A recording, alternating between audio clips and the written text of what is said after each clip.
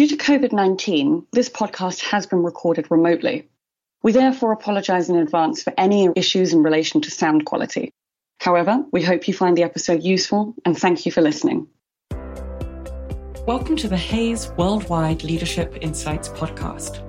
In this series, I'll be talking to business leaders from across the world of work who will be sharing their expertise to help you effectively lead your business, both now and in the future. The global COVID-19 pandemic is set to change how and where we will operate in the next year of work, potentially for good. And as restrictions are gradually starting to be relaxed in several countries, business leaders who haven't already are now planning how they can safely enable their employees to return to the workplace, whilst helping to manage any anxieties they may have, and ultimately maintain their well-being in the next year of work. So today we're joined by Emma Mamo, Head of Workplace Wellbeing at the UK mental health charity Mind, who's here to share her advice on how leaders can effectively transition their employees back into the workplace in a mentally healthy way. Emma, it's great to have you back on the podcast. Please could you introduce yourself, explaining a little bit about your role? I'm the Head of Workplace Wellbeing at Mind, so I oversee all of our programs that work with employers and other partners around mental health in the workplace. So how can employers keep their people well? How can they identify what might be driving poor mental health amongst their staff? And then how to support staff who are struggling with their mental health. At Mind, currently, I've been leading our COVID-19 response in terms of the impact it's having on UK workplaces and how employers can support their staff during this time. Thank you. And before we dive in, please could you define what we mean by the term mental health? Well, we all have mental health, the same as we have physical health. It exists on a spectrum, and we move up and down it from good to poor for any number of reasons. When we talk about good mental health, this is around generally being able to think, feel and react in the ways that you need and want to live your life. The World Health Organization also defines it as a state of well-being in which you can realize your own potential, you can cope with the normal stresses of life, you can work productively, and you can contribute to your community. I think traditionally mental health hasn't necessarily been seen as a neutral term or a neutral state. It's been automatically connected with mental health problems. And obviously a lot of work Mind's been doing is to make us all realise that we have mental health and we need to do things to take care of it. We do know that 1 in 4 of us will experience a mental health problem in any given year, and that can range from common problems such as depression and anxiety to more rarer problems like schizophrenia and bipolar disorder and so on. But I think for me, it is about that spectrum, the fact that you could be experiencing poor mental health linked to, a life event, so bereavement or a relationship breakdown. You might be dealing with workplace pressures, or as I said, you might have a diagnosed mental health condition that you need to manage.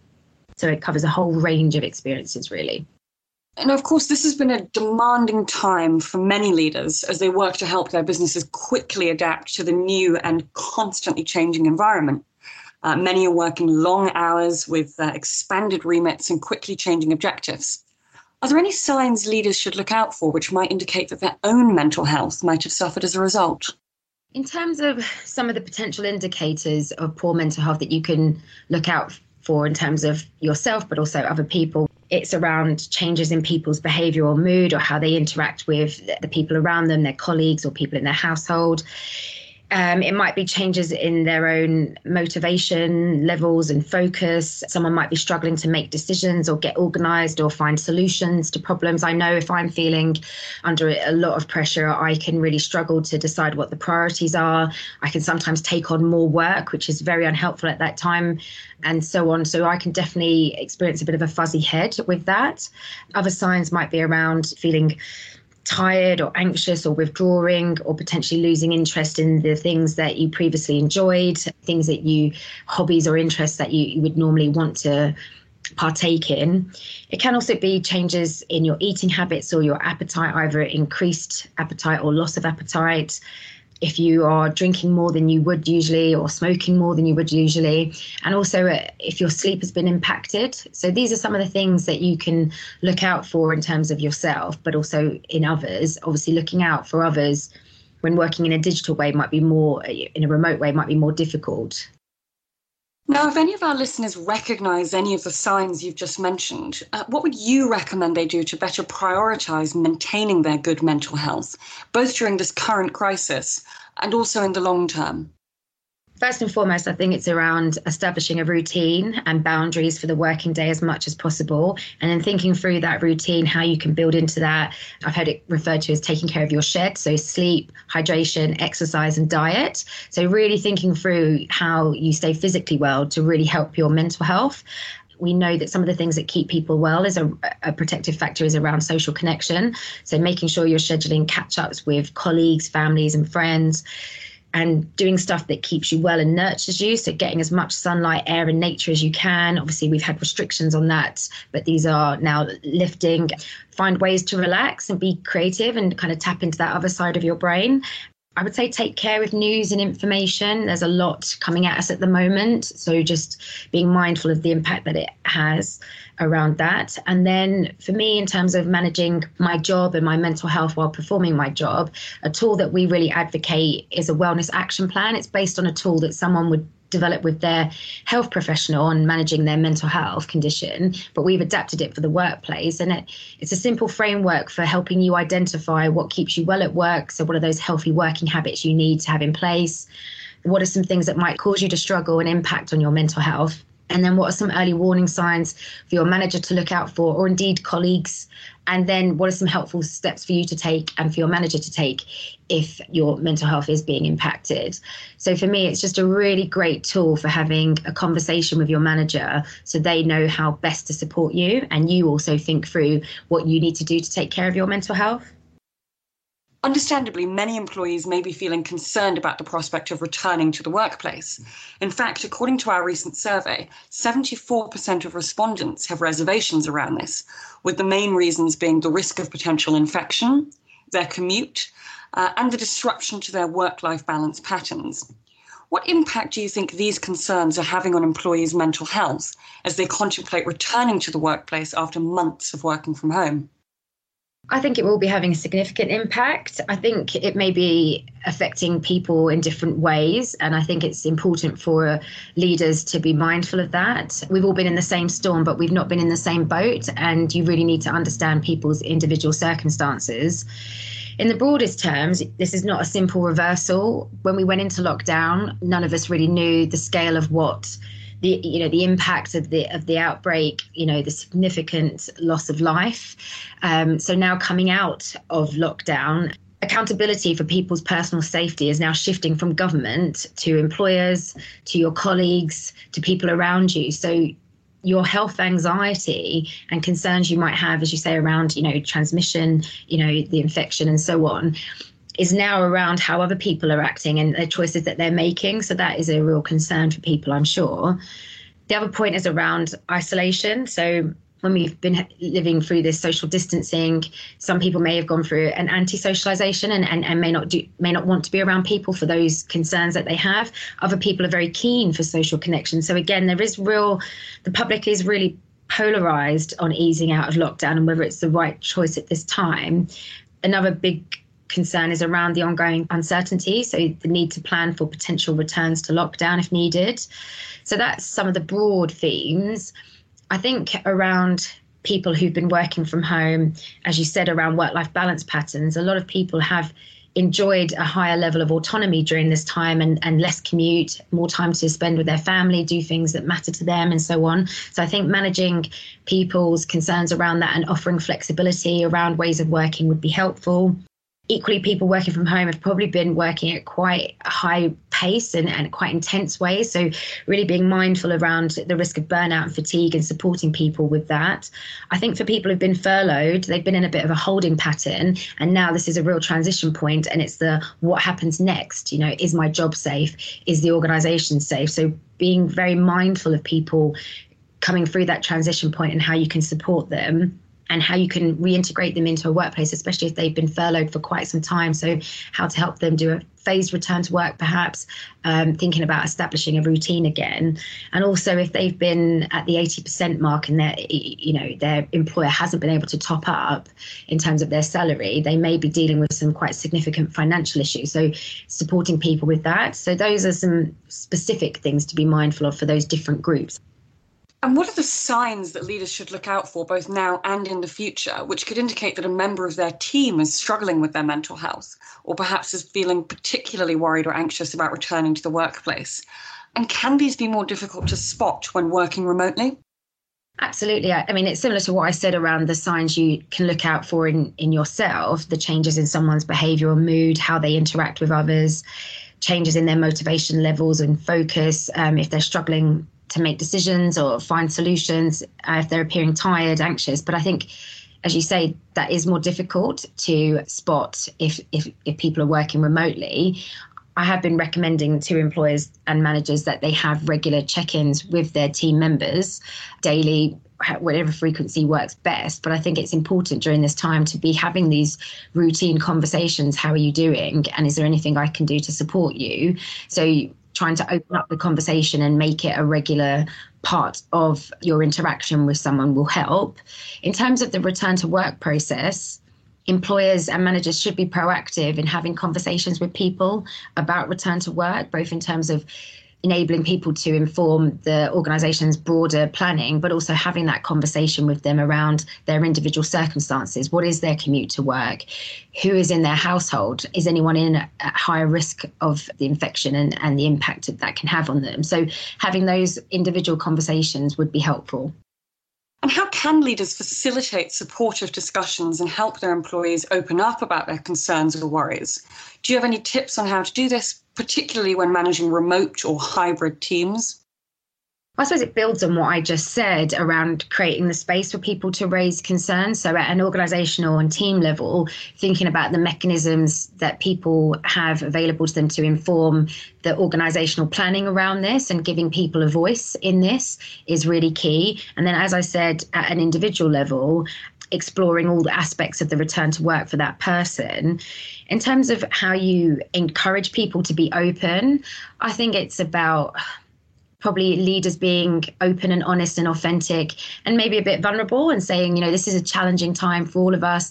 We need to be making the best decisions we can with the information that we have now. We want your input on that. We will be regularly reviewing what's working, and these are the mechanisms that will be available to you to share how things are working for you. So I think it's about just setting your stall out and just saying, this is a difficult time. There's a lot of unknowns. This is what we're putting in place initially, but we need you to feed into that. And then as we go forward, we'll be getting your input as we go. So I think that can help allay people's fears. So just really thinking about the framework that people can feed into, and then the two-way dialogue as you go into that transition period.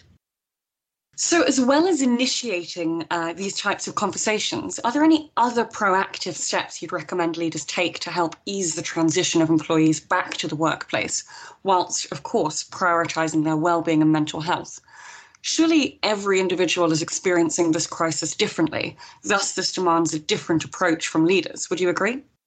I would agree. In terms of what I've been doing to lead my team remotely, and then what I've been advising other employers to do, it's about guiding principles. There are so many unknowns. There are so many nuances. Everybody's experience, as you say, has been different. So there's no roadmap to any of this. And I think then you need to then lean on guiding principles. So my one has absolutely been around staff well-being. That needs to be a priority. And you need to understand people's individual circumstances so you know how best to support them. The next point is around offering people clarity, so about the current organisational and team priorities as well as their own individual ones.